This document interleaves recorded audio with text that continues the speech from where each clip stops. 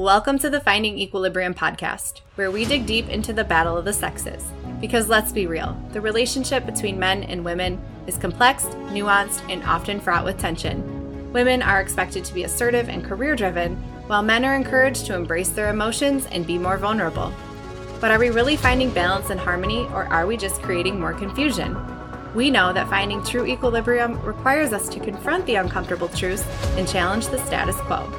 So we're showing up to call out the cultural narratives that have shaped our perceptions of masculinity and femininity and examine how we can break free from the constraints of societal expectations and ideations, like why women are pushed to act more like men and why men are becoming more like the women they were raised to protect.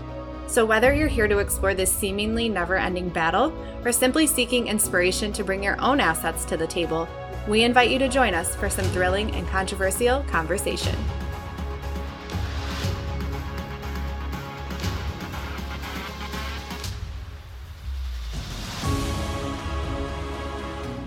So today we're talking about health and fitness and relationships. Yeah. So some of us were lucky enough to grow up playing sports and doing things that help mold and shape our bodies so that even when we put on a little extra weight or whatnot, we carry it a little better than some of those who didn't get to grow up doing physical activities like that.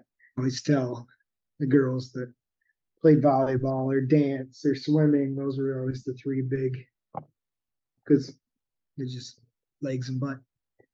But first, we should probably talk about the psychology of just attractive people in general. Like, the more attractive a woman or a man is, the better they're going to do in the social marketplace, not just with relationships, like as far as dating, but also with relationships as just in general, even friendships and work relationships, and just overall psychology really says that you're going to see a lot better life. You'd be surprised how two people will go into the same exact situation. One of them will do better just because they're a little more attractive. It might make the difference between getting a job or getting a raise, or especially dependent upon who is the boss in that situation. But well, and that's the crazy thing, is even a bully that's more attractive is more likely to get a raise from a man that's his boss than less attractive. We wouldn't think of it like that because we're talking about two heterosexual males, but that's just the psychology of attractive people. Yeah. Like, life is a little more easy mode for attractive people. So you get treated differently, for sure. Yeah. Oh yeah. Mm-hmm. That's the old joke with women, is like, you get in a car accident or something crazy happens and you get out all pissed off, and then you see that it's a super attractive woman and your tone and everything instantly changes, and it's just we're more aware of it than I think anyway. So I think that people really need to take that in perspective, because with the generation we live in, we're going through this whole body positivity thing, and I think we sell a little bit of a lie to everyone as far as what is and should be attractive. And I've been saying it a lot lately. I'm not seeing a whole lot of that with the men. And I know that everybody's talking like the dad bod thing is a thing, but it's not. Let's be real. It's not. Women are always going to choose a less of a dad bod over a beer gut. Yeah, I think it's just like content, and it's just a joke. All inclusive. It's just acceptable. It's acceptable to have the dad bod. It's acceptable once you hit a certain age as a woman. We make all the excuses about, like, I'm perimenopausal and my hormones and my thyroid and my this and my that. No, it's so many other things. And I have big bones. I have big bones. What are you talking about? I have big bones, yeah. My bones are big. Okay, let's just set the tone here for that. I don't ever discredit any person that has a legit health issue. That's a whole separate thing. But it's super for uncommon. The average person, that is not it. And you're just using that as an excuse to justify your inability or want to just be active or eat better. you don't want to do it. So you're just reinforcing that it's okay Yeah. that you don't want Right. to do it. Body positivity. But here's the Right. thing, is like women's health, we have a whole month on women's health and cardiovascular health for a woman. Just on average, women's health cardiovascularly is poor because of our diet, because of our lack of exercise. Women just get into this comfort zone, or they want to just promote body positivity. So they're like, fuck it, I don't need to do anything with myself.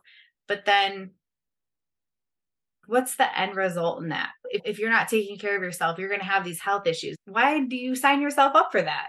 I don't want to sign myself up for that. If I know that there's a way to negate that, by all means, I'm going to do that and not set myself up for all the other risks that women are already at risk for.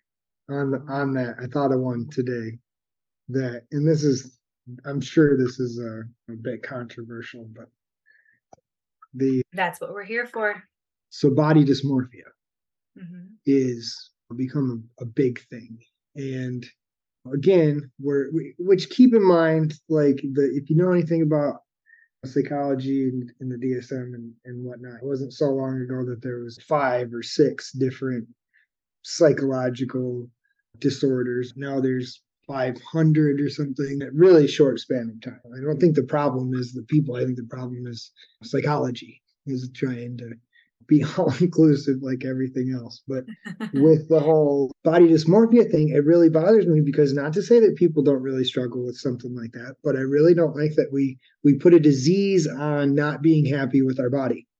In my mind, body dysmorphia would be somebody who is extremely physically fit that has problems with the way they look when they look in the mirror. But typically when you hear women talk about having body dysmorphia, it's a woman that's not anywhere near their peak physical condition. I struggle to respond, because I'm left feeling like, I'm sure you're not happy with your physical appearance naked in the mirror, because you know what you could look like. If you look in the mirror and you're not happy with then you have a disease. You have a mental disease, and it's called body dysmorphia. And I'm just stuck right there. Or maybe you just need to work on looking in the mirror instead of putting a label on it. Yeah. And here's the thing where I get frustrated is that it's not hard. It doesn't have to be that you need to all of a sudden completely flip your lifestyle to adjust to something we see on the internet all the time. Is like, it's all or nothing. It's either you're working out 5-6 days a week, cutting your calories, doing all the things, or it's you're just this fat, lazy person. It doesn't have to be one end of the spectrum. And same for things like dad bods. Like, you don't have to have a dad bod or bust. Just, you need to get started. You need to know that at the end of the day, your health matters. Your health is the most important thing to me anyway, because if you're not physically healthy, you're not mentally healthy. And those two things keep your longevity. One of the biggest things that we take for granted is the ability to get up off the floor. And these people that don't take care of themselves, it's as simple as that. Don't you want to get your ass up off the floor if you fall down? And so it doesn't have to be this all like, I'm going to be this gym buff, or I'm going to be the most fit woman in the room. It doesn't have to be like that. But when it comes to basic motion and taking care of yourself and knowing that you're only going to get older, and Right. your body's only going to take a harder toll on itself the older that you get. So why wouldn't you just maximize what you're able to at this point? So that you don't end up debilitated and immobile and then worse off, because that's a nightmare of mine. I don't ever want to be immobile and in pain chronically to where I can't even enjoy my life because I'm just in a chair in pain all the time because I chose to not take care of myself when I was younger. Like, what a shitty thing to then realize when it's too late. Oh, if I just would have took a walk 3 days a week, I could have minimized everything that I'm dealing with now. And that's what people don't understand. You don't have to go and push yourself all the time, but just move yourself. People don't move themselves enough. We are so just adapted to this. I'm going to sit in front of a computer for my job because I have to. And then when we come home, we're too tired. So we don't move our bodies, and we let that drive the rest of what we do. It's an excuse. That's just the lifestyle that most people fall into. And it really is a lot less than what people think to just get going and to just start to see progress. It's simply get off your fucking ass, move your body, and take care of yourself.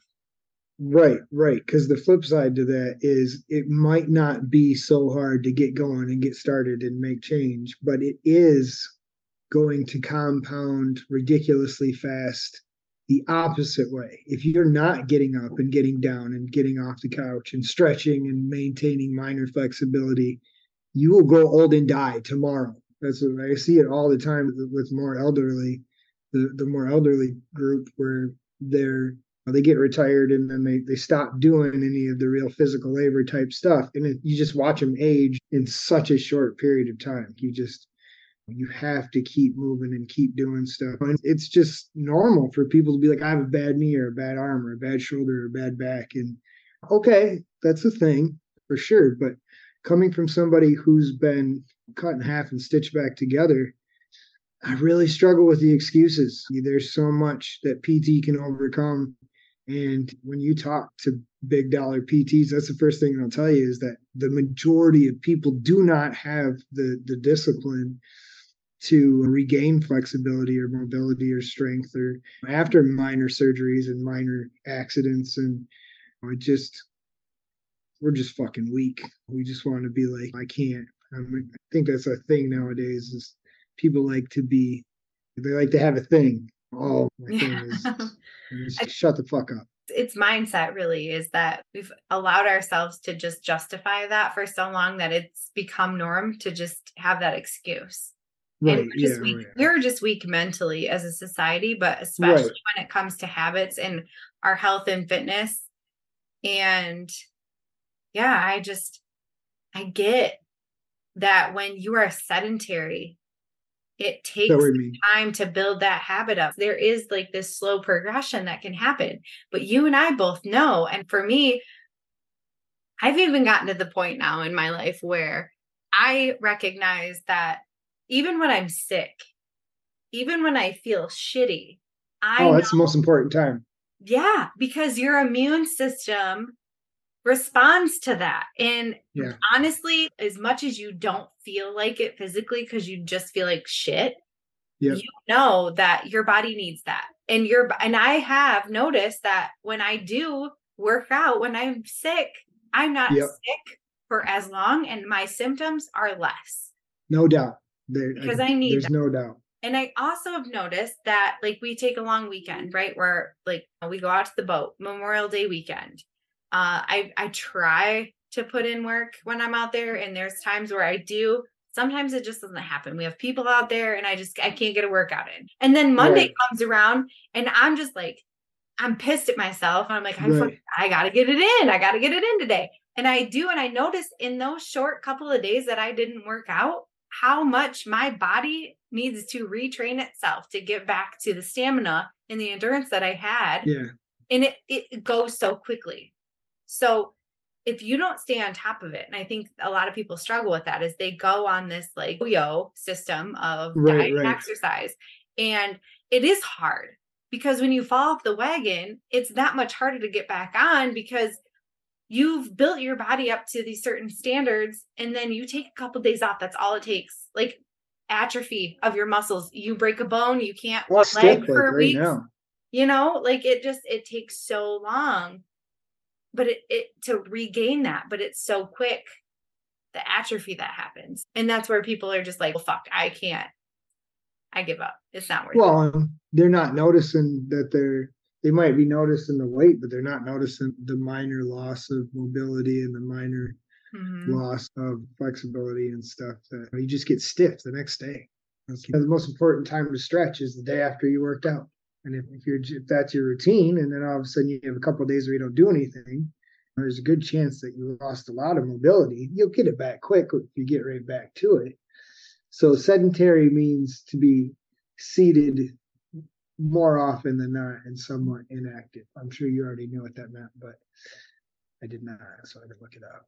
So You think of course, I speak to the women. And so when I think of a woman's job, even as a nurse, I was up and I was active and taking care of my patients. And there were nights where I was at the bedside with a woman who was in active labor for the majority of my shift, and I was on my feet. But a lot of the time, on average, if you were to average out all of my shifts, I was on my ass, charting, waiting. And you take a desk job, secretary, teacher, like you name a lot of the women's careers, most women are on their ass. yeah.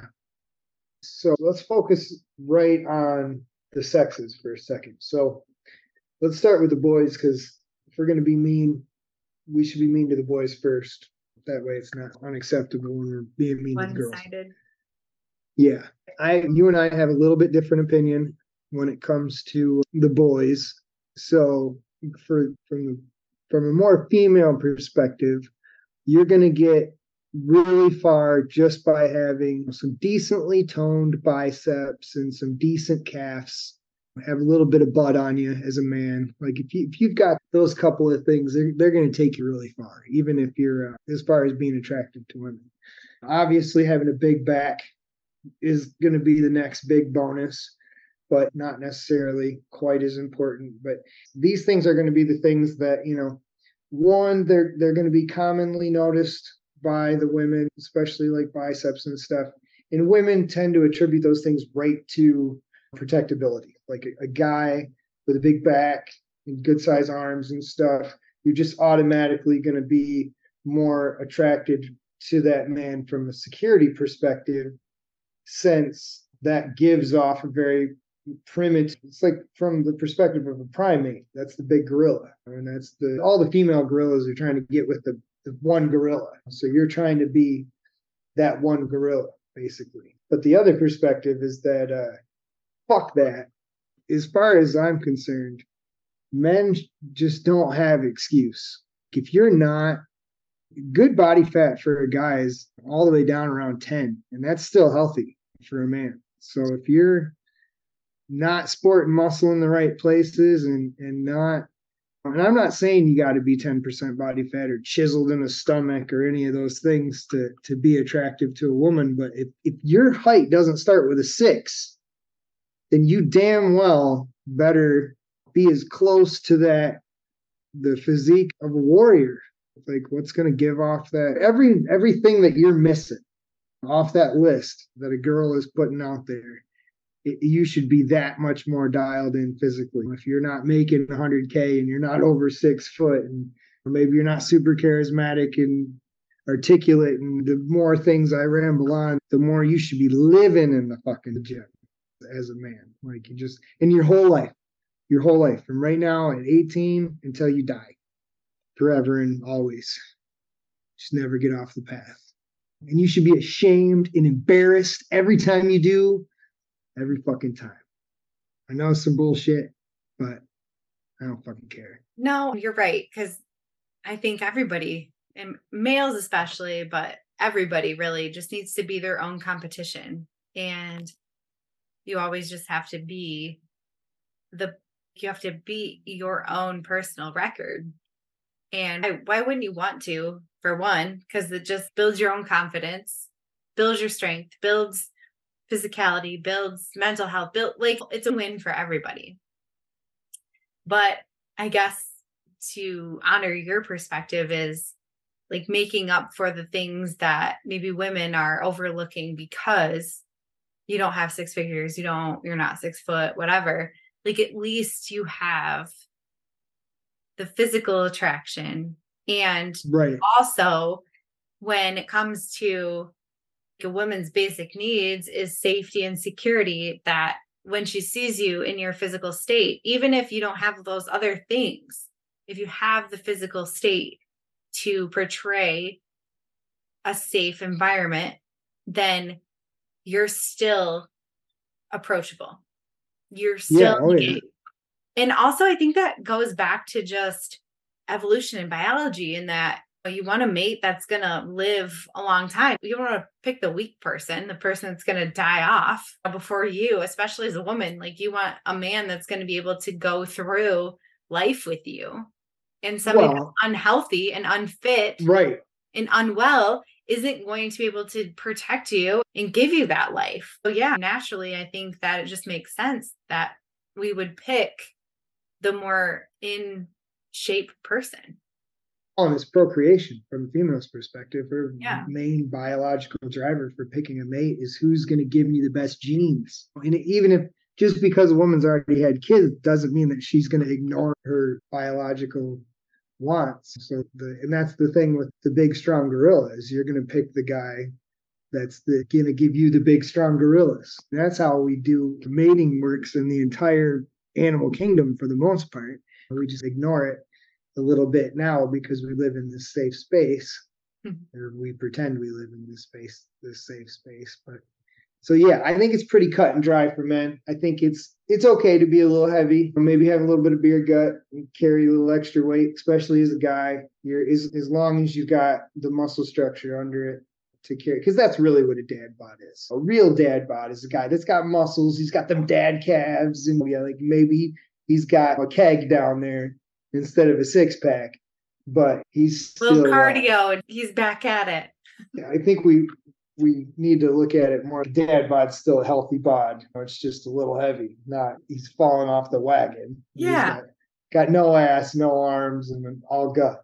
So we shouldn't be so damn surprised when our spouses stop being attracted to us. If you're getting up there in age and you're getting comfortable and complacent in your marriage, and if you get off the fucking path and you look in the mirror and you're not happy with the way you look, she probably isn't either. And I don't know how it works for women, but I can tell you from a male perspective that body positivity and all this shit, it doesn't matter how much a man likes a woman. If he's not physically attracted to her in some way, she could be a butterface, she could be just, there's got to be something. But if them clothes come off and the guy's just not able to find the attraction, then he's not going to be able to perform. I don't know if it's like that for girls, but I got to imagine that a girl is not going to be very sexually aroused by a guy that's, takes his clothes off. And you better have a fucking big old swinging dog if you're not doing it. There better be something when you're naked.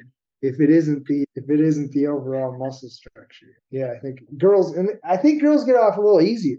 I think the people around me, they know I'm a little rough on the girls and fitness and that kind of stuff. And I think I'm misunderstood, because really girls are so attractive in almost any situation when they're big and they're small and they're chubby and they're skinny, and there's so many different forms of attractive when it comes to girls. I think we're a lot more, and just as far as biology is concerned, a girl should have more body weight. I think it's 20, what is it, like 15 to 25 or something? Like 18 to 22 is normal for a woman. And right. So yeah, that's not more than a man, which is normal, because even I saw a reel the other day, and it was just like, it was really humbling, because as a woman that has bared 2 kids, and also somebody that has struggled with my weight, like, women always have the midsection. It's always the stomach that is the issue. And like just below even. But one of the women put out a reel the other day, and it was just like, that's your womb. And she showed a very fit, healthy woman who had her lower stomach was protruding more than like somebody that was chiseled. And I don't know if that's even attractive for men to have a woman that has that fucking 8-pack, but she was just making a point. That's your environment as a woman. And that's normal to have that, because that's your anatomy, and you're supposed to have that because that is what reproduces. And men don't have that because they don't have that gift to be able to do that.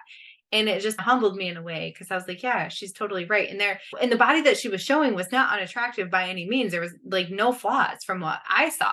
It was just like, yeah, if you were to compare that to some hard chiseled body versus what she was showing, it was like, that is a woman to me.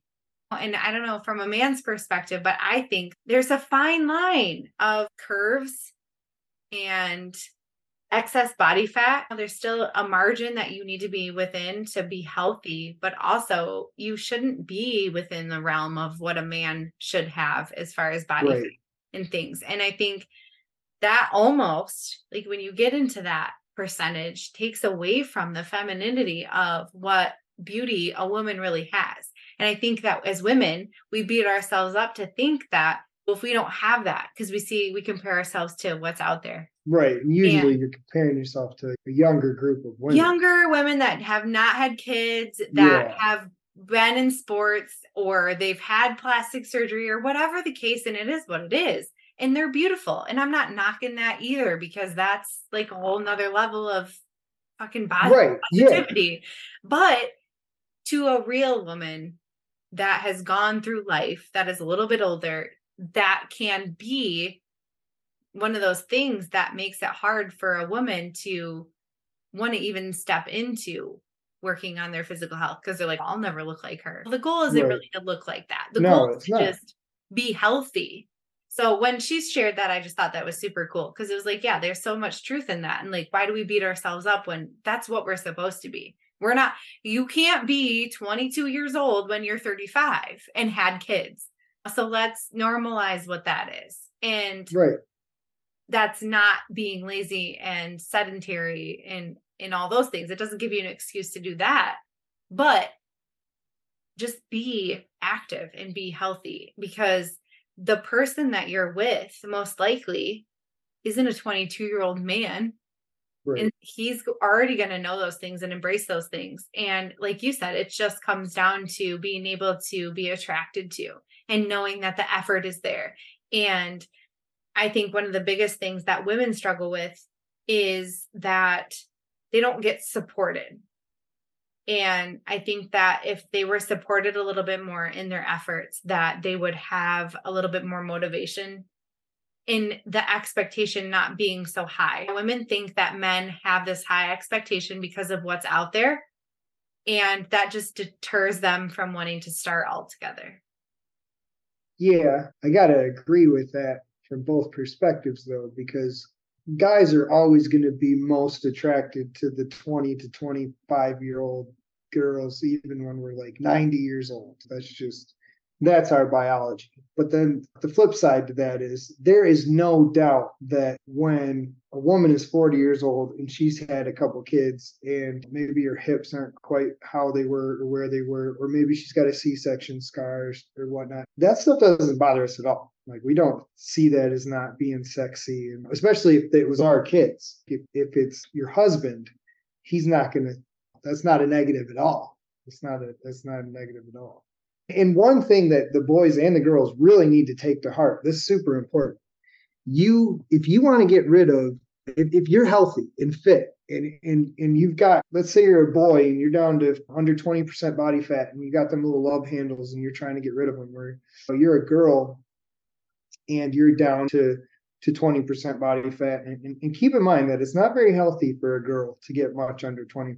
Like, it's, if nothing else, she's going to be tired all the time. And it's especially if she's young enough that her body's still got a menstrual cycle and stuff, you really shouldn't be getting down to a point to where you can have a six-pack as a woman. It's just typically not super healthy. But my point is just that little bit of pouch in the front or that little bit of love handle in the back, that is a lot different than losing weight in general. Like, if you're overweight, you're obese, and you're trying to make changes and stuff, it's going to be a lot easier to see them 5 pounds and 10 pounds and that weight shed off. Might not be exactly where you want it to fall off from. You might be super hoping that it's going to come from your belly, and instead it's coming right off your boobs and your ass. Like, I know it sucks, but my point is just that you have to take it to a level of fucking craziness if you want to get rid of that little bit of love handle or that little bit of what's left. If you're to the point, if you're a what's left kind of person, then you need to know that all the shit that you did to get there, it ain't that last step. The last step has to be a really big jump of effort and discipline if you really expect to get rid of those things. And it's tough from a girl's perspective because as far as girls, we're so attracted to girls in general. You don't have to be super attractive and super fit and super, this or that. But at the same time, if you are trying to not feel like you settled and get the man that you really want, and you're 40 years old and you're on your second try or whatever the situation is, we have to talk about the fact that the number one thing to a guy is the way his woman looks. It's obviously we have our own list of things that we want a woman that's a nurturer and is loyal and these things, but more than anything, we want a pretty girl. And for guys, it's a lot easier for us to supplement those things. If we're not super attractive, maybe we're tall, or maybe we have money, maybe we're charismatic, maybe we're hung like a horse. Maybe we've got something that can really help us to make up for our lack of being physically fit. But with women, I feel like it's so much more important. If you're 35, 40 years old and you're trying to get a guy that's 35, 40 years old, and he makes good money and he's most of the things on your list, you damn well have a better understand that you're going to have a hell of a lot better chances if you are going to the gym on a regular basis. And like I said, it really comes back to how you're carrying it. It's not about being that 25-year-old volleyball girl, like you were just saying. It's more about making sure that there's a good base there and that the things that are out of shape are a shape and not formless. Like I say that a lot. If your clothes are keeping everything right where they're supposed to be, then those are things that you should be working on. And like I said, it's some of us, we grew up playing sports and it's just easy for us, easier for us because we've got a base. So I get that. Like I got all kinds of ass. I grew up playing hockey and baseball and playing catcher and soccer and just all the different things that just made my legs and my calves and my ass and stuff strong on their own. And then all of a sudden one day it was like, oh, that's cool that I have these attributes that I wasn't really trying to. I don't really have big biceps. That's my negative is for somebody that spent so much time in the gym growing up. And that's the thing is it's hard. It's hard. It's something that from the boys, you can't get off the fucking horse. I mean, it's what we were talking about with getting older. The older you get, the more you got to stay on the fucking horse. When I hear the people close to me talking about, oh, this and that, my elbow and my shoulder, and it's too hard and I don't have time. All right, well, if you're 25, 30 and you're in good shape and you don't have time, okay. But if you're 40 and you're not in shape and you're hoping to keep your wife until forever, maybe you should fucking find time. Because I think that when long relationships are over, we look back and we realize that we weren't all the things that we could have been. And then you're just going to spend the rest of your life feeling guilt and ashamed and embarrassed for waiting until life smacked you in the dick before you decided to get off your ass and do the things. Just stay on the fucking path. It doesn't have to be ridiculous. You have to work out 10 times a week, but I guarantee your life's going to be better. All right. And I think that's just it, is that so many people get comfortable when they get committed in relationships that they feel like they can just let themselves go. And for me, and I can't speak for most women because I've had so many friends that are just like, they're accepting of who they are, which is great. I am all for that. Accept yourself for who you are. Love yourself for who you are. I am a huge advocate for that.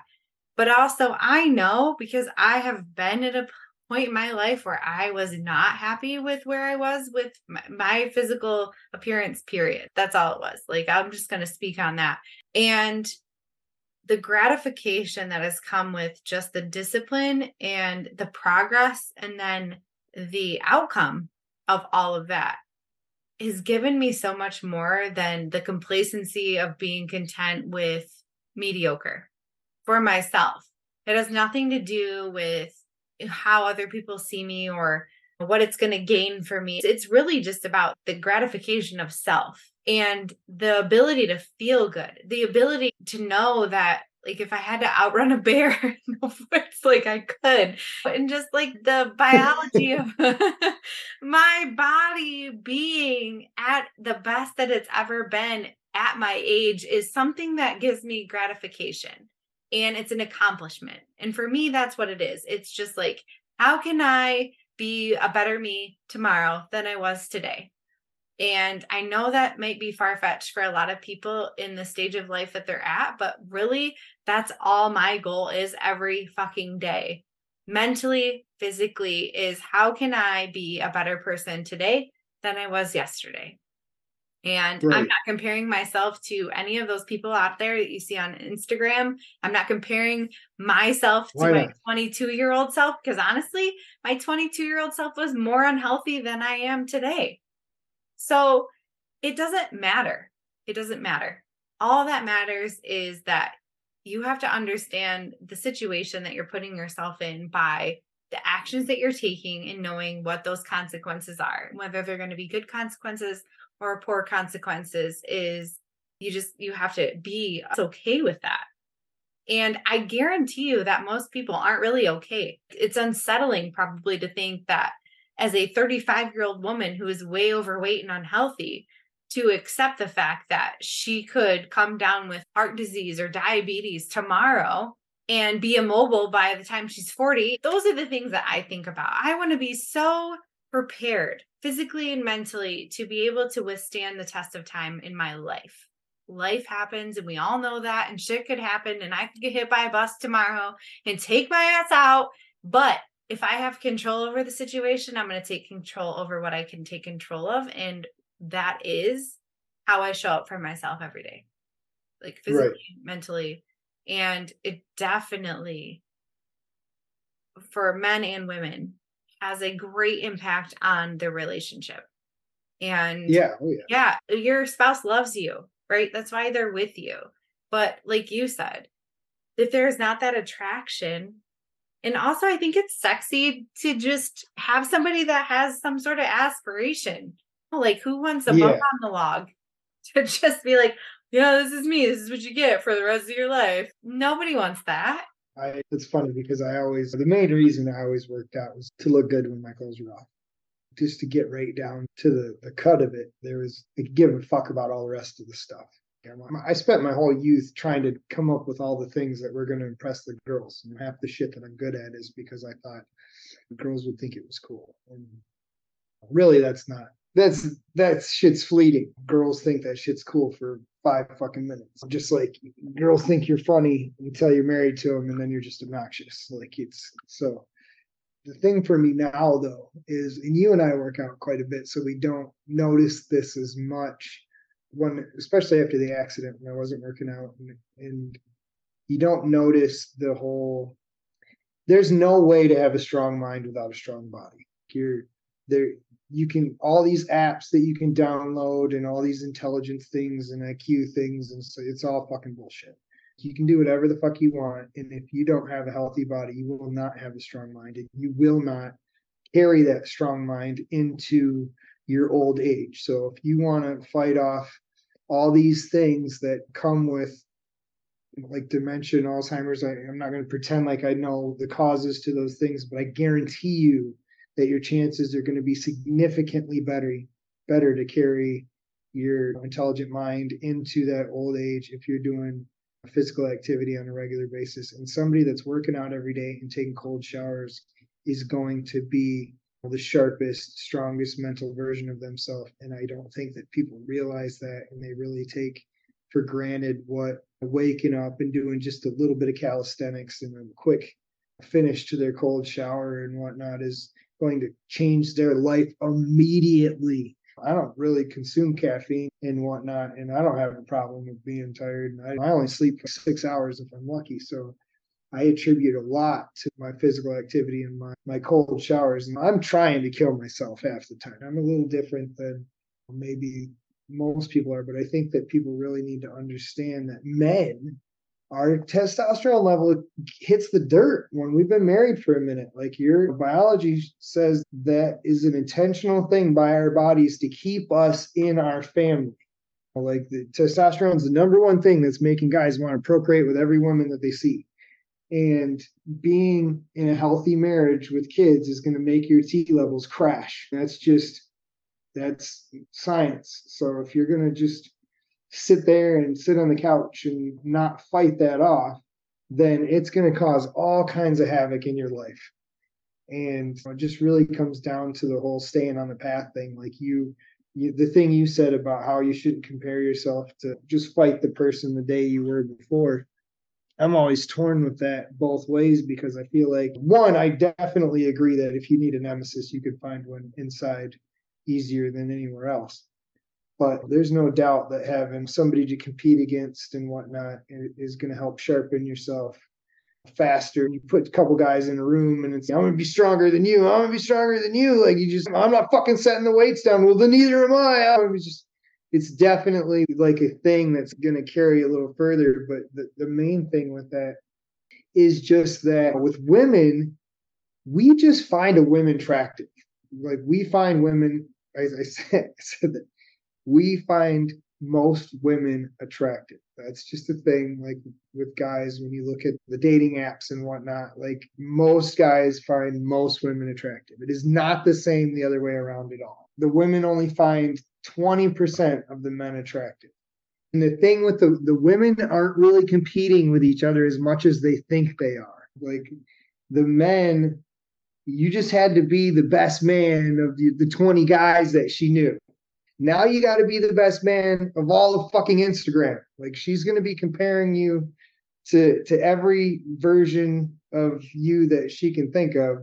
And you need to know that shit going in. So you better have all your other ducks in a row. If you don't have the things that, and you don't, I guarantee that we're not talking to you if you're making $150,000, $200,000 a year and you're athletic. Here's the thing, is you don't want your wife fantasizing or fucking the younger dude or the stronger dude or the dude with more money or what. The idea is to try and keep your spouse in that days where she's, what's the word when a woman's just head over heels for a guy? She looks at him like when a woman's really into a guy, she doesn't see anybody else. She's not going to be looking at all the movie stars. And if you can fill those roles for her, then you're going to keep her in that place for forever, hopefully. Like it's just the difference between, like, women love men in a very opportunistic way. So if there's a better opportunity, then it doesn't mean she's just going to leave you, but you definitely aren't putting yourself in the best position. Men love women more idealistically, where idealistically basically means unrealistically. Like we love women, we love the idea, we love it's like a mental, that's the whole trophy thing. Like we glorify our woman to the point to where she feels like we're a piece of shit because we put her so high up on a pedestal. And I think that guys get complacent and they lose that daze that the girl was in when they met him. And even worse, maybe your girl was settling for you in the first place. So you're already going into it with a not so sturdy foundation. That's the tough thing with getting with women when they're a little older. They're in a hurry to settle down. Like, I really see women get out of long relationships at 35 and then marry the guy in 25 seconds after they get together. And then they have kids like 25 seconds after that. And it's just, when them kids are like 18, I bet they're going to split up. Maybe not. Which is interesting to me because like the more experience that a woman has, the less that would seem to be the result. What do you mean? If you've gone through a marriage and maybe prior relationships and you probably have other kids, what is the rush to get settled down again and have more kids if you've had all those failed ventures prior to? What has changed and what do you think that you're going to gain from landing this new guy and creating this new life? Like, I think women are so quick to jump to the next thing in hopes to find the thing that they've always been fucking searching for. They've never really given the time of day. They've never Right. taken the time to work on themselves to be able to put themselves in the situation that they really want to be in. And so it's It's just that like, biological clock though. It's tick, yeah, but tick, it's just this, ticking. Like if like, they're almost 40, oh man. this is this trial and error for both her and the men in trying to figure it out. And it goes back to the whole thing of they don't even know what the hell they want because they are thinking that they want this thing because society's telling them that they are 40 years old. Now they need to have kids and they have to settle down. They have to have this family and they need to find this man that has all these things. And not all women want the same things. Right. But Yeah, but if she hasn't had kids by 40, her body's going to be screaming at her. Like you're if out of she time. hasn't If you're had a 35 and time, you don't have kids, you're out of time. yeah, but if she hasn't had time because she's been in her career or in other relationships that aren't feeding her in the right reasons, she's really going to struggle to find the right situation when she's 40 to be able to do that. Oh, she ran out of time. Your job as a woman is to find the right situation before you're 38 years old. You got to. You put too much time into your career if you didn't. Because you don't get to procreate until the end of your life like we do. A woman's lucky to be able to procreate after 40 years old. Where relationships fail, and that's why we get so complacent. The whole idea of a relationship in general, whether you start in your 20s or you start in your 30s or you're divorced and remarried in your 40s, nobody really knows because nobody's given themselves the appropriate discipline, the time, the work that it takes to really figure it all out before you get into that situation. And so I think we just get into these situations by default and we try to work it out. We really do. Maybe we are putting in our best effort, but at the end of the day, we're just not doing the things, the simple things, taking care of ourselves. And like you said, oh, we make these excuses like, oh, I'm tired and I don't want to work out because I'm tired and I did all this today. But realistically, if you were to just expend that energy working out, you would find that you would have more energy at the end of the day and you would actually sleep better. And that would put you in a better mood. And it would just put you in a situation to where you would respond to your spouse in a different way. You would approach life differently. Like it's such a cycle that we take for granted and it's so simple. And I think that we're so focused on the wrong things that if we were just stop and take care of ourselves first and realize the effect that just something as simple as physical activity on a regular basis has on a person, that the answers aren't all the things that we go out searching for. The answer really is just take the fucking time on your lunch break to work out. Half an hour. Take care of your fucking self first. If you're trying to land all these other things in your life, whether you're 22, 32, 42, you cannot ever find what you're looking for outside of what it is that you're doing for yourself. And if you think that you can take care and nurture this man and take care of this family that you want to create when you're 40 and you haven't yet taken the time to do that for yourself, good fucking luck.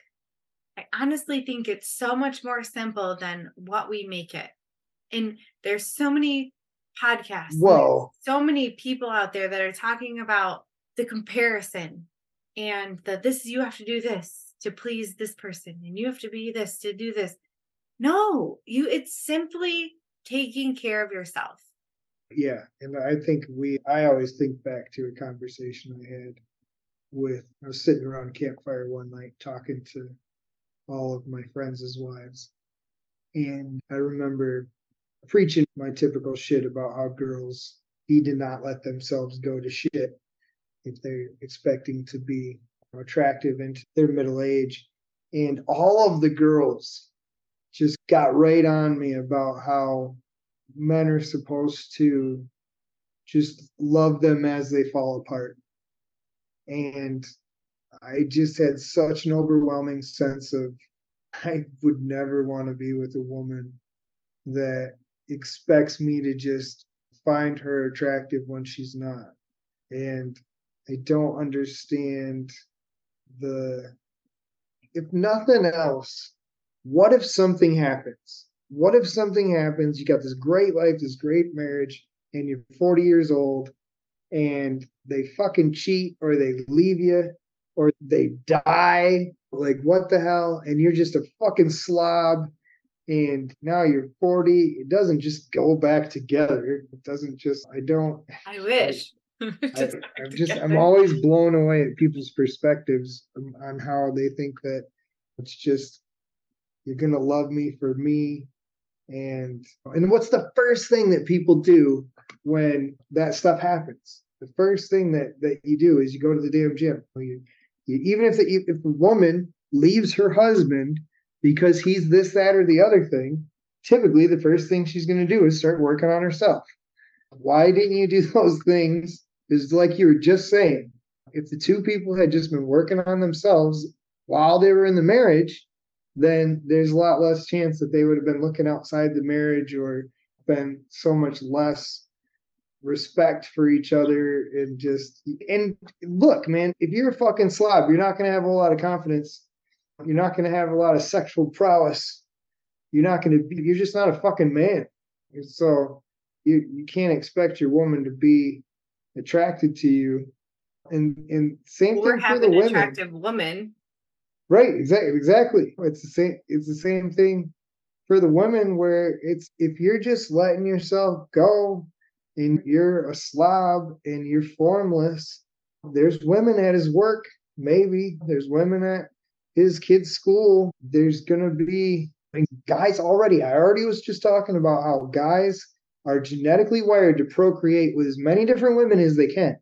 Like, you got to understand that when a guy is being faithful, it's not quite the same as a woman being faithful.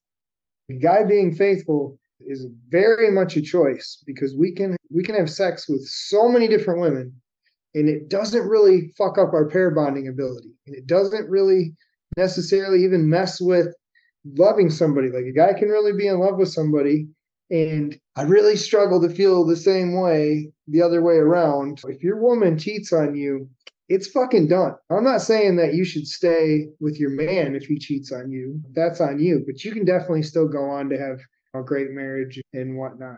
But for the most part, if your woman's cheating on you, it's already all gone to shit.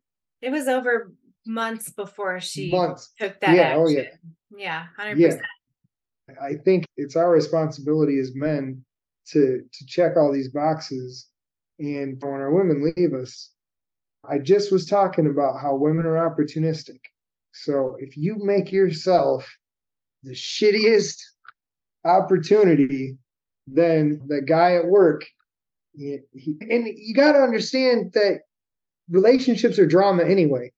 So if your relationship is drama all the time, and every time you talk to your spouse, it's about the bill that's late, or the shit that's not fixed, or the stuff that's not done, I guarantee that them work wives and work husbands and all that bullshit, they don't have those conversations with those people.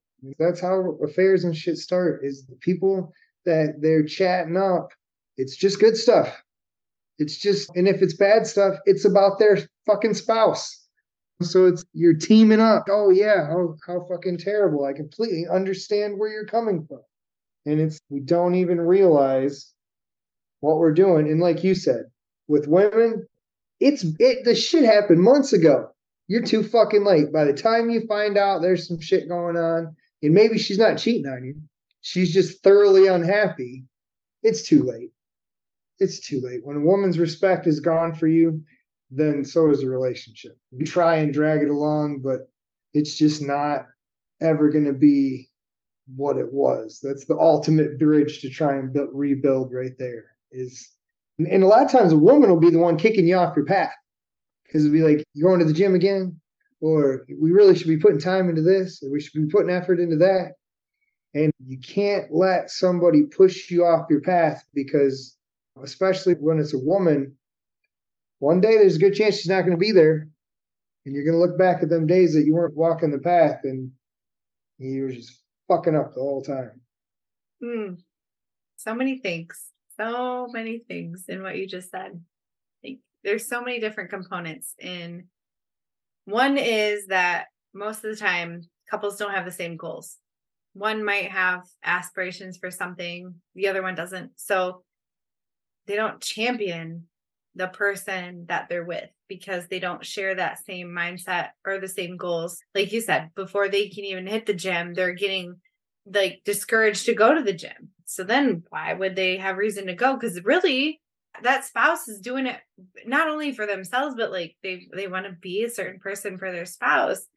But if that spouse isn't championing the progression, then they have something else going on anyway.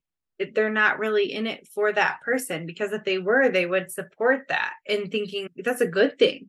And I think a lot of it comes down to insecurity of, it's usually the women who are insecure and they're like, well, if you're going to get fit, then you're going to leave. Right.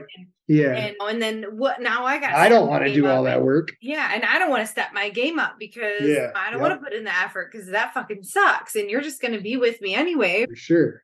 The other part, there's so many things that you just said that I had little side notes too, is the one thing that I absolutely love. I love because it's competition with myself, but it's also let's build together. And that is what a relationship needs to be. It's a build together. And so if you are feeling some type of way because your spouse is trying to better themselves, whether it's physically, mentally, emotionally, in a job, whatever it is, if you really care about that person, you will at least act interested for one, but also hopefully support the effort. And it's not about you. It has nothing to do about it. Maybe you're going to reap the benefits, I'm sure. Yeah, you're going to benefit, but it's not about it. But it probably, the reason why, and it might be a little bit about you, but it's really not. And I love working out with Chris.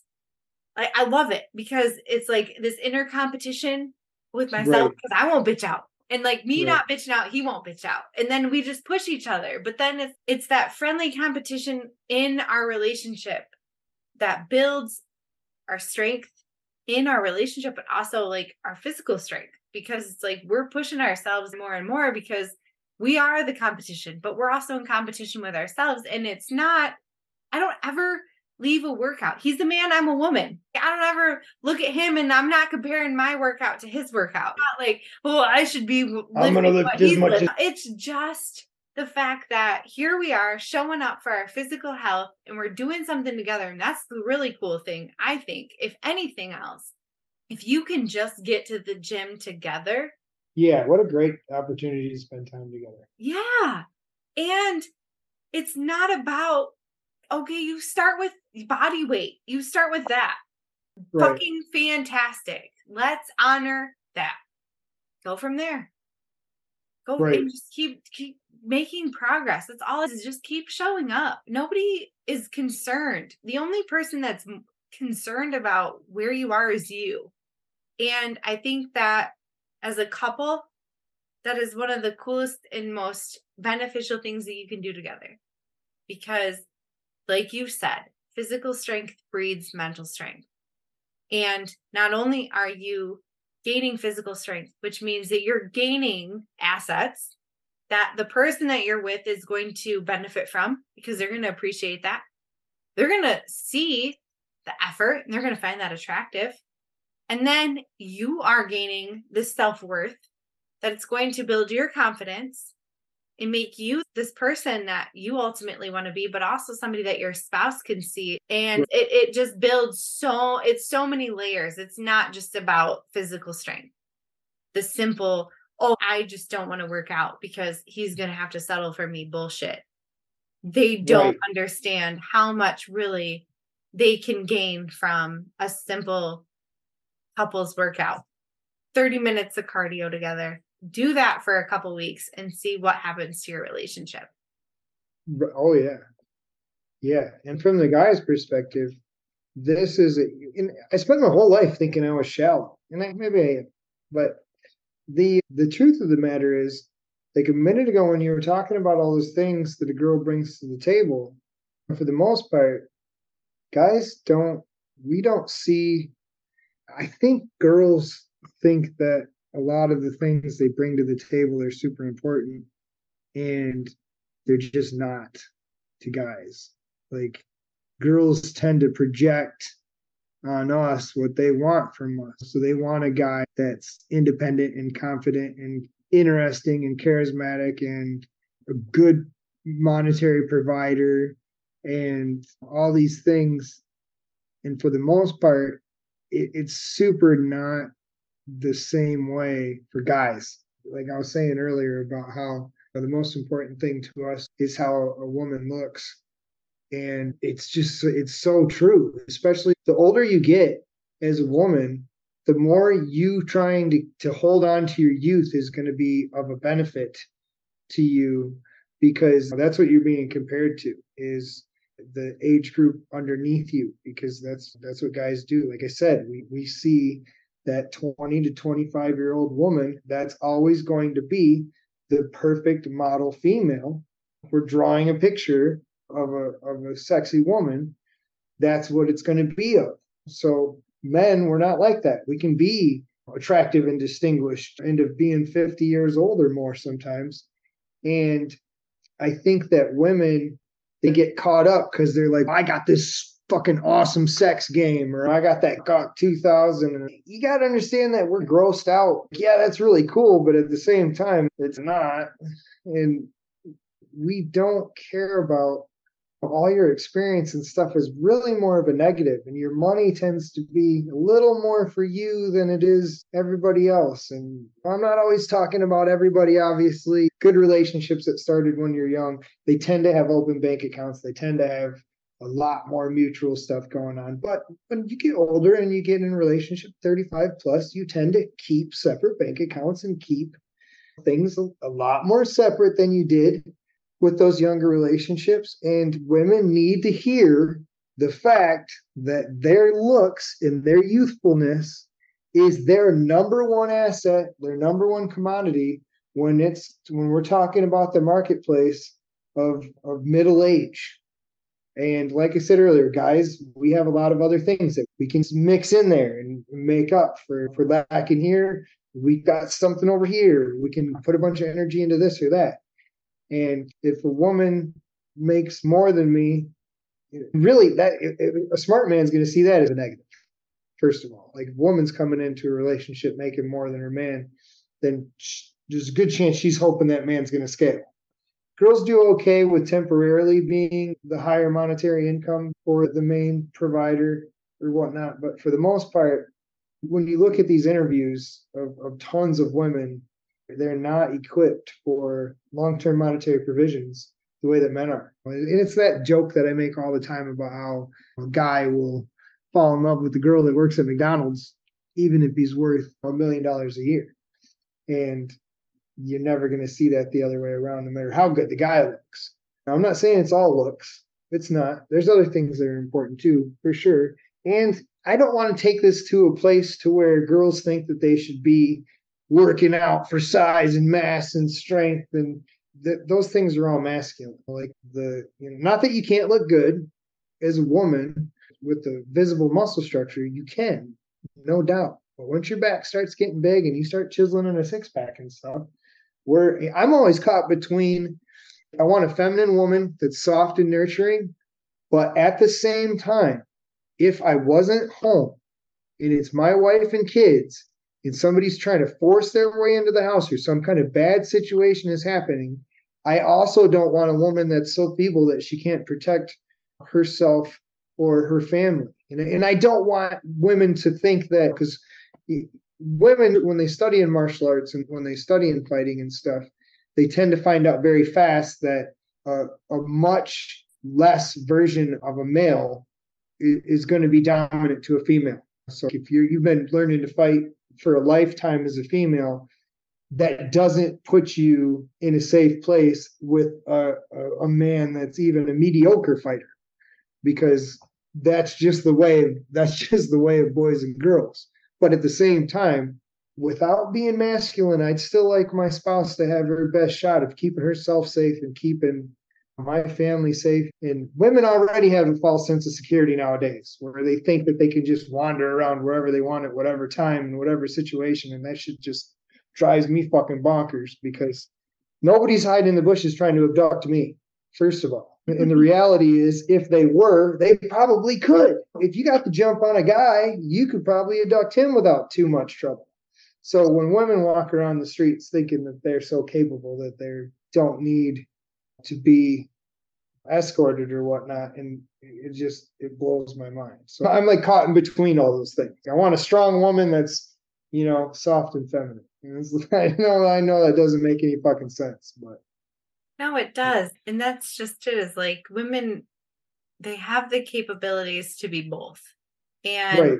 I think that so many women just don't have the self-worth to really have the aspiration to do both. And I think they feel so conflicted to do one or the other, because I'm either going to be this hot Instagram model, or I'm going to be this Right. housewife, or I'm going to be this badass CEO, and I can't do all the things. But really it's just a balance. It's honestly not as hard. And come at me as much as you want, but I will let you know in real life that it's possible, because I found that balance. It's just about prioritizing. And I know it's hard. I know it sucks. It's trying. But if you make that a priority, and too, all the benefits that has, and that's something that's going to strengthen your marriage, strengthen yourself, mind, body, soul, it's going to benefit your household. Your kids are going to be modeled your behavior. So if you are building your physical strength, if you're having these habits and you're paying attention to what you consume, you are setting the example for the generation that's to follow. And not just for yourself, but also in a relationship standpoint. Like, this is what a healthy relationship looks like. You have healthy competition. You do things. You set aside time to work out together. You prep your meals and you prepare them correctly, and you don't feed your body shit, because that is not what you need. And I just think survival of the fittest, and the more that you're able to pour into yourself, the better you're able to pour into others, into your relationship, into your kids, for me, for business. I can't preach something that I don't practice. I can't say, hey, here's the way, but I'm not fucking going down that path. Good luck to you.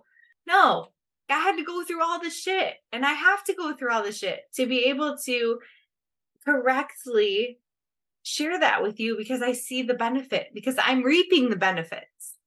I see that. I understand that. And I know sometimes it's hard truth, but it really is. Yeah, you're going to have those things. Like you said, oh, we got to have conversations about the bills being paid and whatever. And so fuck what? But when you are at a physical and mental ability, then those things become easy, because Not as dramatic. You've worked on yourself. You've worked in your relationship. Now you can have those conversations on an even keel, where it doesn't become an argument. It doesn't become drama. It's just life. So when you can attack yourself on a day-to-day basis, you can attack life in such a way that life doesn't attack you, you attack life. And I honestly do believe that it comes down to the discipline that you put onto yourself. No, I don't think that every person needs to join a gym, go to CrossFit. But I really do believe that if you're not willing to put in the effort for yourself to just be a healthy human, then how in the hell do you expect to have a healthy relationship, a healthy environment, to be a healthy role model for your kids, to have healthy emotional regulation? You just can't.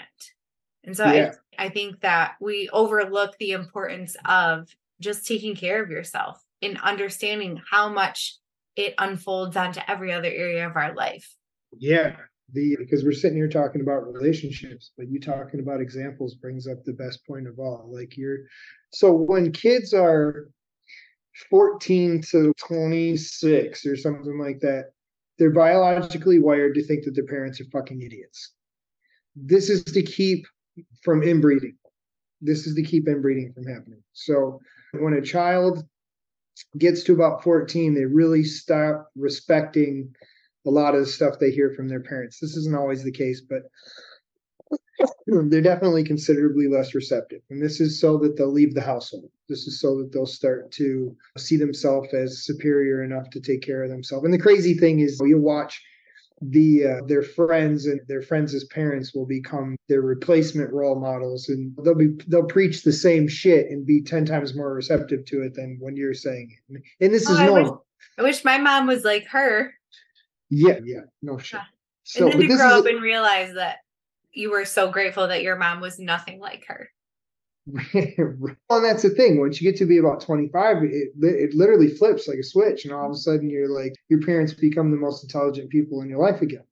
Yeah. And the main takeaway from there is, like I always say, that women raise the children. So women raise kids until they're 5, 6, 7 years old, and then it's really the father's responsibility to raise the children at that point. And really that means a lot more of a hands-off approach. So raising the children as a father, a lot of time more means restricting the mother. Like I can't remember, but there's a term for that is really important and completely escapes me right now. But the point is, it's like the smothering mother. Like when you over parent, when a kid falls down, you're not supposed to pick him back up. He'll cry in a way that'll draw you over there. He's going to subconsciously keep wiring in those habits. It's for attention. It's not for pain.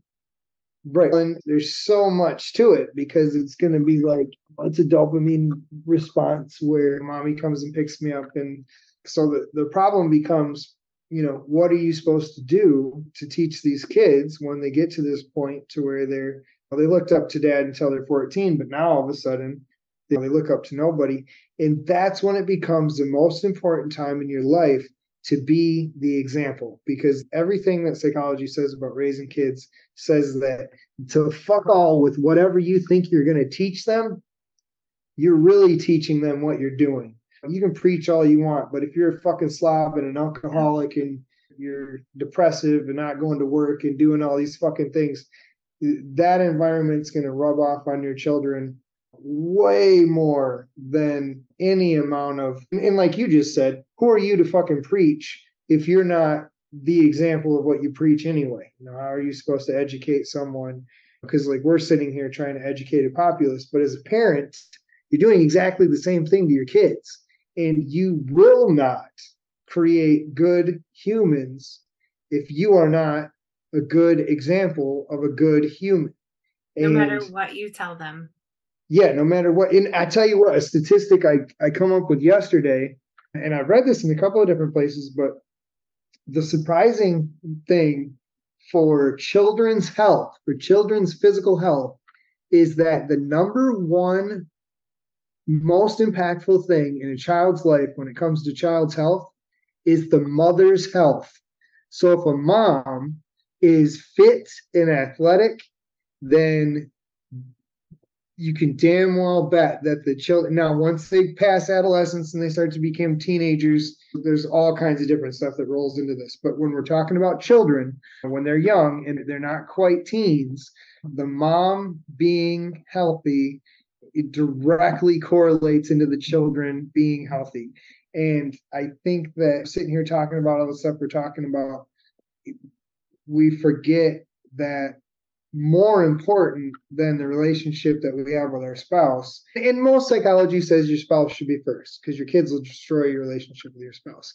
But I don't know, I've always struggled with that one, because you've only got a finite amount of time to create this child, and we're stuck thinking, I grew up thinking that kids are a blank slate and you get to turn them into whatever the fuck you want them to be, and that is not the case. Siblings, they grow up in the same environment with the same parents, and they become two completely different people. So wildly different in some cases. Yeah, I don't really think it has anything to do with that at all. Or really similar. Sometimes they grow up to be almost twins. And that's the thing, is that it's a genetic roulette, and you're going to get what you get when it comes to your kids. That doesn't mean that it's not important to be the best shepherd that you can and to do your best at creating the best environment. But that's the point, is at some point, you got to realize that your example is one of the only things that you can really do when it comes to raising good children. And for the women, for the girls too, like it's definitely, I know we raise boys and girls differently, but we don't necessarily set different examples for them. If you want your kids to grow up and be healthy, then be healthy and you want them to have healthy relationships, then show them what a healthy relationship is. Don't stay in relationships that aren't healthy. Don't be so weak that you can't get out of what's familiar. Don't be so soft that you're carrying around the fucking pain of yesterday all the time, because they'll just do that same shit that you're doing. I hope not. I hope not. And that's the point, is that my kid's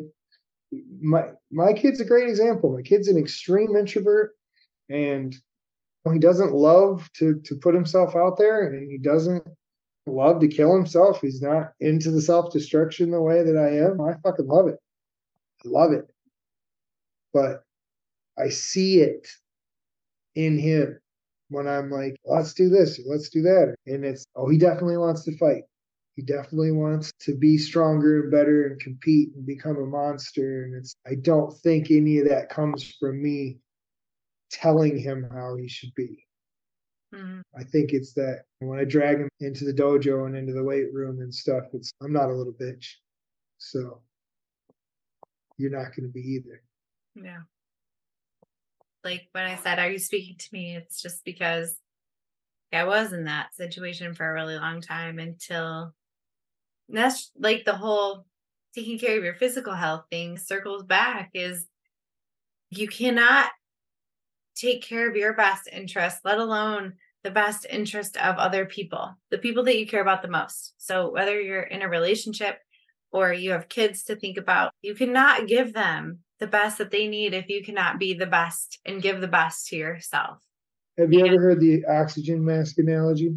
Yeah, that's why they say that. Put That's your the best oxygen one. mask on before you apply anybody else's. Like, Yeah, you gotta you save can't save yourself. anybody else if you're already passed out. And I was young. I was so young. I was in my late teens, early 20s in this whole thing. And I just didn't know that. I didn't have a clue. And I thought that I was staying for all the right reasons until right. one being a day, good wife. I wanted family and all the things that they tell you that you need to have. But they don't tell you to build yourself up. They don't tell you that you're the most important person in the equation to be able to have that viability that you're looking for. No matter how much effort you put into, no matter how much time you stay, it doesn't come down to that. It comes down to yourself. And I stayed in that relationship for all the wrong reasons and thinking that I was protecting both me and my daughter. Right. And allowing damage that you're going to carry on to your next relationship. So I was like, not only are you think you're doing what's right for your family, but then the long term, it ends up being a huge negative, because not only are you being weak by staying with what's familiar, but you're allowing damage in everybody else's life that's going to carry on in your life later on. Like you did a good job of becoming the version of yourself you needed to be to work yourself out of that. But typically it's the opposite scenario, where that kind of damage is going to stick with a woman she's going to keep taking it into all of her next relationships, and she's not going to believe a goddamn thing that any man ever says ever again. Right. Every man's a narcissist now. Yeah. So you're really protecting yourself when you put yourself first, when you put your oxygen mask on first, and you really step back and say, am I getting and doing what's best for me? And am I giving and doing what's best for the people that I care about? And am I being blunt with what's important to me? Because we always say beating around the bush with men isn't going to get you anywhere.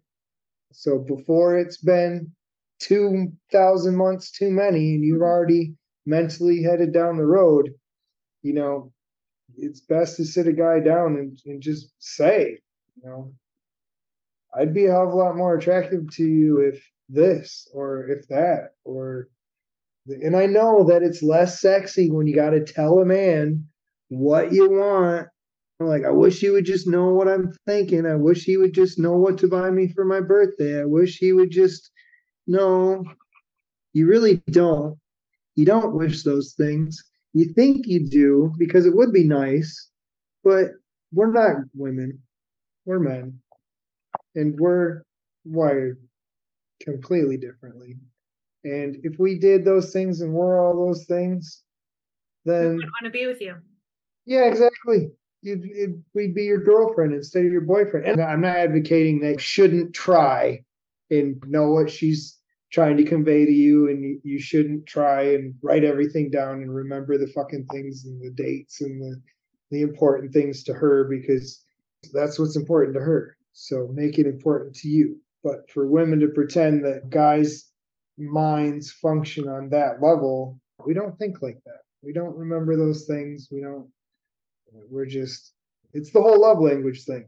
And it's very typical. The boys are pretty typical on what their love language is. We do a terrible job of projecting that. This is what I like, presents. So he probably likes presents.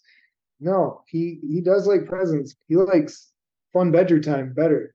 Like, just, if she likes fun bedroom time, she probably likes presents better. Like, you got to figure out the things and do the things, and then they can reciprocate.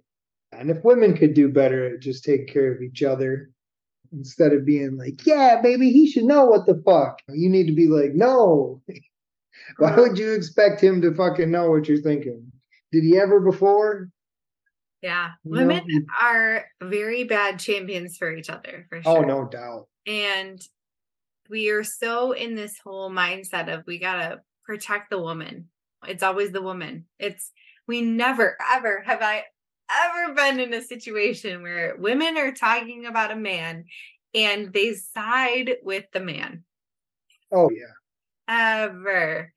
Where they look at the perspective and say, even if it's so obvious that the girl is way the fuck out of line. Yeah. Still, you go, girl. Protect the man in that situation. It's always, he did this and you could do better. And I think we do such a poor job of championing each other and championing what a relationship should be. And like, no relationship is perfect. Anytime a woman gets frustrated or feels like her man is belittling her, then she turns it around and belittles him for that. We are so good at damaging one another that we don't ever really stop and think that maybe, just maybe, all we need to do is have a conversation. And when we're having that conversation, we need to realize that we talk and communicate differently. Yeah. So and guys, being okay with that. That's what I'm saying, is be okay with the fact that your guy is short and cold and non-communicative and doesn't notice the small things, and find workarounds. You want to have emotional availability from a man, then you got to figure out how. That's the crazy thing with relationships nowadays, is men have to know so much about women. We got to know so much about how a woman works if we're ever going to get laid. And but women do not need to know shit about a man. But why? Why can't women just talk about that? Maybe we should do an episode about what women really just need to say, or what women should. Yeah, but that's the problem, is it's such a turnoff for women when they have to. And on top of that, I think that the more research I do about the psychology of a woman's wants, is because it's so much of a mystery, that I'm finding that it's really common for women not to have a fucking clue what they want either. Mm-hmm. And that is some mind-blowing shit. When you're sitting there in a therapist's office and the woman just can't even really define what it is that's missing, or that she wants, or that it's guys. I always come back to sex, but the guy's just going to go in there and be like, she's not touching me anymore. And then it's going to be like, what's going on there? He this and he that. And then the story will roll and change. And in reality, she just knows that she's not feeling it. She just knows that something was there and isn't now, or is there now and wasn't there before. And it comes back to not being psychologically prepped to adolescence. Like, we're not taught, what we are, how to think. But guys, like I said, we have to do our best to educate ourselves, or we'll make it nowhere in the fucking marketplace, where women, they don't have to really understand themselves or the men that they're seeking, because that's just, the women have so much inherent value that they're just born with. You're born with your value. You don't have to create it. We have value, but we don't use it to our advantage in the way that we could. Like, we use it in such a way that it is adverse. It's typically used to garner attention and kind of sleep around and have. It doesn't get us what we want at the end of the day. It's so supported. The way that women handle themselves, that it's okay. It's okay that women are doing these things, showing up the way that they are, just getting in these relationships, getting comfortable, letting themselves go. And the men are just supposed to accept that and be okay because that is the way of the woman. Right. But it's not. Like, we do. You're right. We have so much power and capability. And we're just taking our energy and putting it in all the wrong places and then blaming everybody else. And there's no accountability because you can just run and get attention from wherever else so easily that why do all that extra stuff? Yeah, and the answer is because you want a real man. You're not getting attention from real men. That's the problem. That's the thing that women don't understand is when they're getting the attention from other places. And I'm not saying they got a real man at home. I'm just saying that's the problem is what we were just talking about, that inherent value that a woman's born with.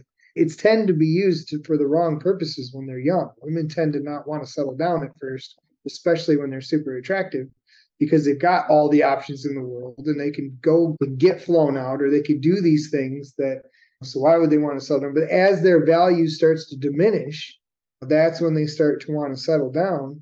And that's when they have to start working on themselves because they're starting to lose that value that they were born with. And that's when they really have to start creating value. You said something the other day that just blew me to fucking pieces about how we tend to want younger women. We're programmed to want younger women because if nothing else, they're going to be a lot more pure. The body count's going to be much lower. And your comment was that generation is so much more promiscuous that there's a good chance that the younger woman's got the same body count, but in half as much time. And she's diminished her value so much already that she's put herself in a worse predicament than the woman that's 35, 40 and a little out of shape. So it's, I don't know, it's tough. As a man, you just get to pick and choose. I have such a hard time with this whole thing because my worth and the effort that I put into myself is a direct reflection on my relationship in my family life. So what's your job? What's your job as a woman? What's your number one goal as a woman in life? Not to sound selfish, but it's to take care of myself first, because if I can't take care of myself, then I can't take care of all the other things that I need to do properly. I could. That's what you're going to do to reach your goal. And I would. But what's the goal? What's going to come back? I guess I'm beating around the bush too much. My point is just that. Yeah, just be direct. A woman's sole purpose is to find a good mate and retain that mate. Mm-hmm. A man's sole purpose is to find a sexy woman and have sex with her. And those are two wildly different things. And that's the thing, though. When a man's nailed you down, he's won. He doesn't need to stick around. Maybe he wants to, maybe he doesn't. Like, women are the gatekeepers when it comes to sex, but men are the gatekeepers when it comes to the long-term relationship. He's asking you to marry him. And that was my point with young, promiscuous women, is your value is right then. If you want the best man that you can possibly find, there's a good chance that your best chance is before you're 25 years old. So you want to do your best to become everything you can and really put yourself in the proper marketplace and really do the proper shopping, because you're going to lose your value. And guys, our value is the opposite. By the time we're 35, you better have more fucking value by the time you're 35 than you did at 25, or you fucking piece of shit don't deserve to have anybody as a man. My point was just that your goal as a woman is to build a family, which means finding a good, competent mate and nailing him down and keeping and turning him into the lifelong protector and provider. And as a man, we're not biologically wired for that same thing. That kind of happens on its own. And we fall in love and our body stops wanting to procreate with every woman we see. So it's the woman's job to create the environment that's going to lock down the man that she really wants. Otherwise, she's going to be like every other fucking woman out there, and she's going to be settling for whoever she gets with when she's 35. And the bitch of it is she's probably not settling because he's probably on her level or maybe even higher. But women have such a skewed, delusional vision of their own worth that I think it's very common for girls to feel like they're settling when they're not. But they definitely are, because they're thinking back to these guys that they had contact with when they were 25 and weren't ready to settle down. And we're selling this whole thing, go out and get your bag. And then by the time they slow down and that biological clock really starts to hit, that's settling is your best possible scenario at that point. The best man, he was in your fucking inbox friend zone when you were 25. Yeah. Yeah. When you find somebody that you've been able to work a little bit on yourself, and I'm not saying that you have to have it all figured out. For personal perspective, I went through some shit and I knew damn what I wanted and what I didn't want. And I knew who I was finally. I always knew who I was, but it was like hidden away because I just couldn't be myself. And then when that came out, it was just like this whole new world opened up. And my whole perspective changed, because when I was in this toxic relationship, as fucked up as it was, like I still had those feminine intuitions to want to take care of him and want to take care of the home. And I had a child with him and I wanted to do all the right things. And I did my best to try to make it work because that's what I really wanted. That's what any woman wants. But then to realize that there was so much more that I could have been, that I could have had, and that my daughter deserved. And so it took a whole lot of work to figure all of that out. But then in that, like, I found this space and not taking it for granted, because I know what I had, and to know what it feels like to really have that reciprocating relationship. And now I can do all the things that I wanted to do before, and it's appreciated. And also what you said, you have a struggle with putting your spouse before your children. And I struggle with that too, because especially as a mom, and I'm not to discredit a dad, because as a parent. Have you ever heard the joke Ryan Reynolds said about Blake? What's his wife's name? Blake Lively. I love her, but yeah. You know what I'm talking about? Mm-mm. So he was on a talk show, I can't remember, and he was talking about how much he loves his wife, and they seemingly have a fantastic relationship and whatnot. But he always talks about her so lovingly. I would fucking kill. I would kill for this woman. And he's sitting there talking about how I love my wife more than life itself, and I would die for this woman. But when my daughter was born, in that moment, I realized that if it came down to it, I would use my wife as a human shield to protect my daughter's life. Yeah. And it was a comedic thing, but there was so much truth there, because it was like, that's love. Like, being in love with your spouse, that's love. But having a child, there is no self-sacrificing feeling like having a child. The fight or flight thing is a funny thing. Like, I spent a lot of my youth and up into my middle age being afraid of the dark, being afraid of the woods, being afraid to be in the woods by myself at 2 a.m. and being afraid to be out in a barn by myself at 2 a.m. And I'm not afraid, just extremely anxious. And you start to too many horror movies.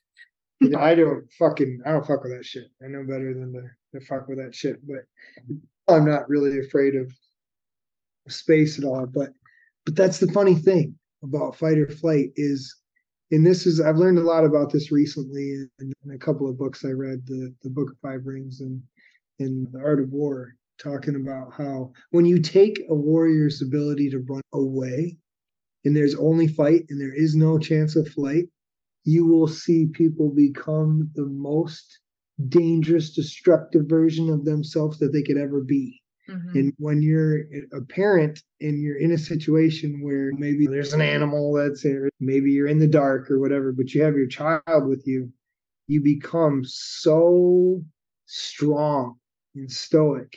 And it's not even an ability to ignore the fear. You don't even have the fear. And it's a crazy thing to have children because you just put them so high that you would trade your life for them without a single thought.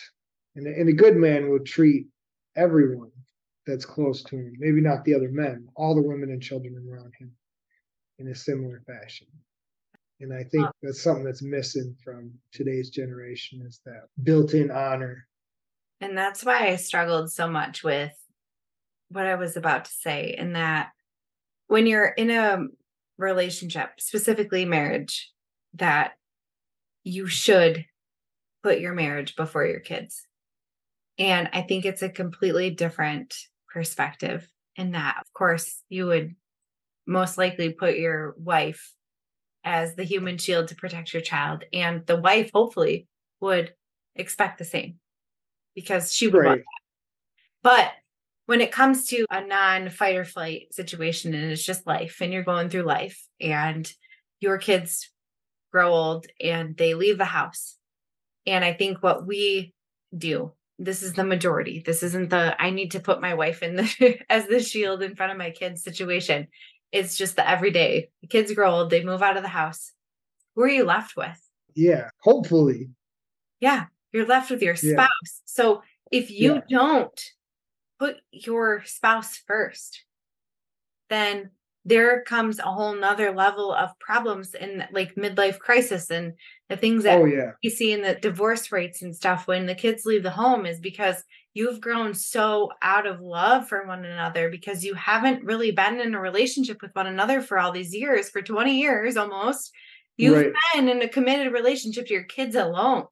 Your spouse has been the person that you've been able to rely on to take kids to and from school or sporting events, and the person that you rely on to bring dinner home, or it's not the you guys person... are still having sex, but it's mechanical. Yeah, there is no... You're going through the motions. Exactly.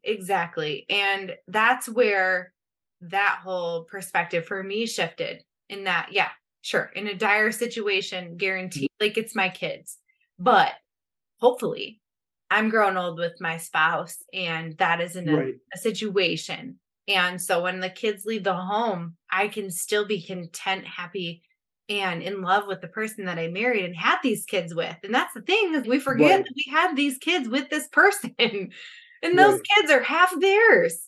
And when we look at our kids, we see half of them. I was going to say, yeah, exactly. They're half them even. Yeah. Yeah, hopefully. And it's so beautiful to be able to, I think, for me, at least, that like that's my next milestone, is to be able to raise kids and to have them leave the house and to still have that marriage at the end of the day.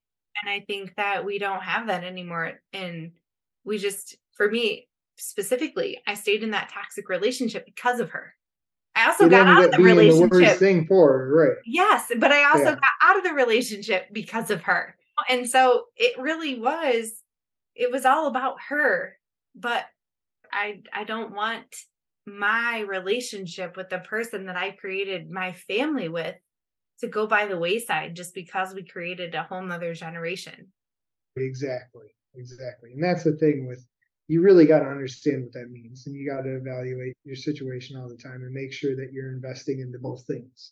You know, you need to be putting a lot of energy into your children and your family in your household, but you also need to be putting a lot of energy into your spouse and your relationship, and there needs to be balance. And that just means that you can't let the fact that you're so busy with the kids keep you from going out once a week or doing things alone sometimes, or just setting up situations and spontaneity and the things that are required to have a good relationship. And then at the same time, you shouldn't be spending so much time on traveling the world with your spouse that your kids aren't even allowed to play sports. So the reality of it is that there needs to be good balance, and there needs to be a better way to put it would just be that don't let the raising of your children be the destruction of your marriage. and don't let the fortification of your relationship be the demise of your child's growth. Like you've got to find that it's the wolves. It's the wolves. You feed all the wolves or one of them's going to bite you. And that's just the way we are. That's the whole career family thing is you better do both. You better find both. If that's what's inside you. I'd like to find a woman that's a little less career and a little more family. Nowadays, who the fuck can afford that? So it's a tough one as far as that goes. But yeah, so there's a lot of good takeaways from this stuff tonight.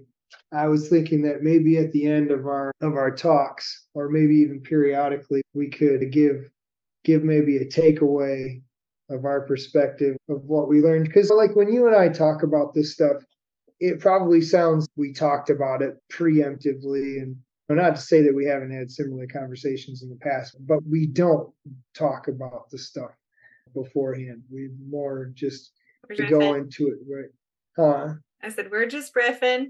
We usually know what we're going to start off with, and then both of us do some independent thinking and plugging at it beforehand. But when we come to the podcast, we're sorting through it. People are listening to us sort through our thoughts and bounce them off each other. And so we might not necessarily walk away from the night's conversation the same way we came into it. Like our perspectives change and evolve as we learn and we talk about this stuff. And I think it'd be cool to take a couple of notes as we go and hit back on a couple of things. And then the other thing too is sometimes there's things that kind of stick out that I like the grinds my gears type moment where this is one of the things that we touch base on, but God damn it, this is what's important. Yeah. So I was wondering if you had any good takeaways. I know I'm trying to get better at taking notes. Mm-hmm. So, I take them as I go, and that's usually to respond to something that as you're talking that I can remember what I wanted to say. To your point, I know that our podcast is very controversial and that sometimes it might trigger people, and that's some of the feedback, honestly, that we've gotten, and that's the point. Yeah, especially for me. Yeah, and it's not to like point fingers and make anybody feel uncomfortable. Like the goal is to not make people feel bad about themselves. The point is to make people see things. I want you to feel bad about yourself. I don't want the girls to feel bad about themselves. I want the girls to be positive and to no body positivity here. I'm not trying to point fingers and call you out and say that you're a piece of shit because you're not doing all these. Right. All I'm trying to do is give you a perspective to the fact that you and I have gone through so much. And that's it right there. And that doesn't mean that we're still not going through a ton of shit. I think people get it twisted in thinking that we're a know-it-all and that we have it all figured out. We don't. It's just, we're coming to you with our experience and our perspective. I sent you a quote. It was a smart man goes through something and makes a mistake and learns a lesson and doesn't repeat that same mistake. And a wise man goes and seeks a smart man who has gone through that and lived the mistake and has learned how to negate the mistake altogether. And I think that's a very good way of approaching how we're trying to portray what we're saying on this podcast is that we've learned the lessons, we've made the mistakes, and we're here to shed light and hopefully create a blueprint to helping people figure it out before they have to make those mistakes that are detrimental to themselves, to their spouse, to their family, to their kids, to whoever it is. And yeah, we want you to turn inwards a little bit, but it's not in a way that you think. So maybe you're a little bit triggered, but that is the work that needs to happen to be able to create the growth that is necessary to get you to a point where you're not making those same mistakes. Yeah, for sure. And that's the thing. That's why I know I seem insensitive, because I am, because I'm cold and fuck your feelings. Like I just, not just the boys, but especially the boys. fuck your feelings, and kind of the girls too. And a lot of it is because fuck my feelings. Like, I'm so emotional. Like, I'm such an emotionally driven person. And it's taken me a lot of effort to create discipline and positive routine. And I'm extremely ADD. I've been cut in half and glued back together. I'm 40 and divorced. I'm all the fucking things. Like, fuck my feelings now. Get back on the path and do the things. Otherwise, you're just going to sit there and just be the same fucking crybaby story over and over again. And I don't want that for me, and I don't want it for anybody else. When I'm sitting there and I'm telling you to work out and to get off your ass and stop fucking eating bullshit all the goddamn time and to take the cold showers. And if you don't, you should be fucking embarrassed and ashamed, and you should carry that guilt around, and it should fucking motivate you. It's because that's me. That's me. That's how I talk to myself, because coddling myself isn't going to get it done. Isn't going to get me a better life. Isn't going to be the example that my kid needs. You need to be more than whatever you are right now today. Like, when you fucking are all done, you had damn well better be able to look back on your time with admiration and respect for yourself, because, man, I fucking told you to get up and stop being a little bitch, just like I had to fucking tell myself. And I didn't have somebody else. This whole thing with guiding each other, it's a new thing. Our generation didn't have this shit. Maybe you were lucky enough to have a good psychologist or something, and you're lucky enough for him to tell you you're normal and it was all going to be okay. Because other than that, and read books. There's not that many books out there. There's all the intelligent people have read the same couple of books. That's it. It's so easy that people don't have an excuse anymore. The knowledge is out there. The knowledge is out there. If you really do want to become a better person and you really do want to create this different life for yourself, then the answers are there. You are making excuses because you don't want to. Yeah, you're looking for motivation that's not there. The point is just coming back to what is a priority to you. And if you really do want to see change in something in your life, then it starts with you. And a really good place to start is with your physical health, because that breeds every other positive area in your life that you're trying to transform. So we're not coming at you saying that you're a piece of shit and that you need to do these things because you just need to be a fit person. It's because we know that when you put in the work and the results that you get because you put in the work, it is just a snowball effect to all the other areas in your life that it transforms. And if you really want to be the person that you want to be, and you really want to have the results that you're asking about, you really want to have that relationship with your spouse, with your kids, you really don't want to be stuck at the 9 to 5, and you have these goals and dreams and you want something better for yourself. It all starts with you. And a really good place to start with is just that discipline in getting up every day and doing something, moving your body. And that, like, point blank, I don't know how any more basic that you could get other than it starts with you. And a really good place to do that is to start with your physical health. And if you cannot commit to your physical health, you cannot commit to any other area. Right. There it is. Right. That is the honest truth. And sometimes the answers that we need aren't the answers that we want to hear. We know it sucks. It sucks. We're not trying to pretend that it's so fucking easy to just fucking be the best version of yourself. Fucking sucks. It sucks. What sucks way more is being ashamed. That sucks way more. The regret of, I could have, but I didn't. Yeah, I'm still a piece of shit after all these years. I don't want you to be a piece of shit. I don't want to be a piece of shit. I'm going to do the fucking things. Let's do the fucking things. Stay on the path. Yeah, that's all it is. That's all it is. It's just commit to yourself.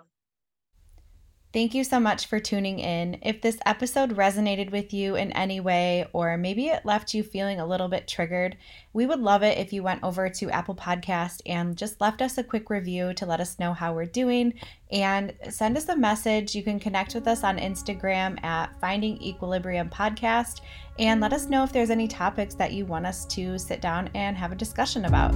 Otherwise, we will see you back here in a couple weeks for the next one.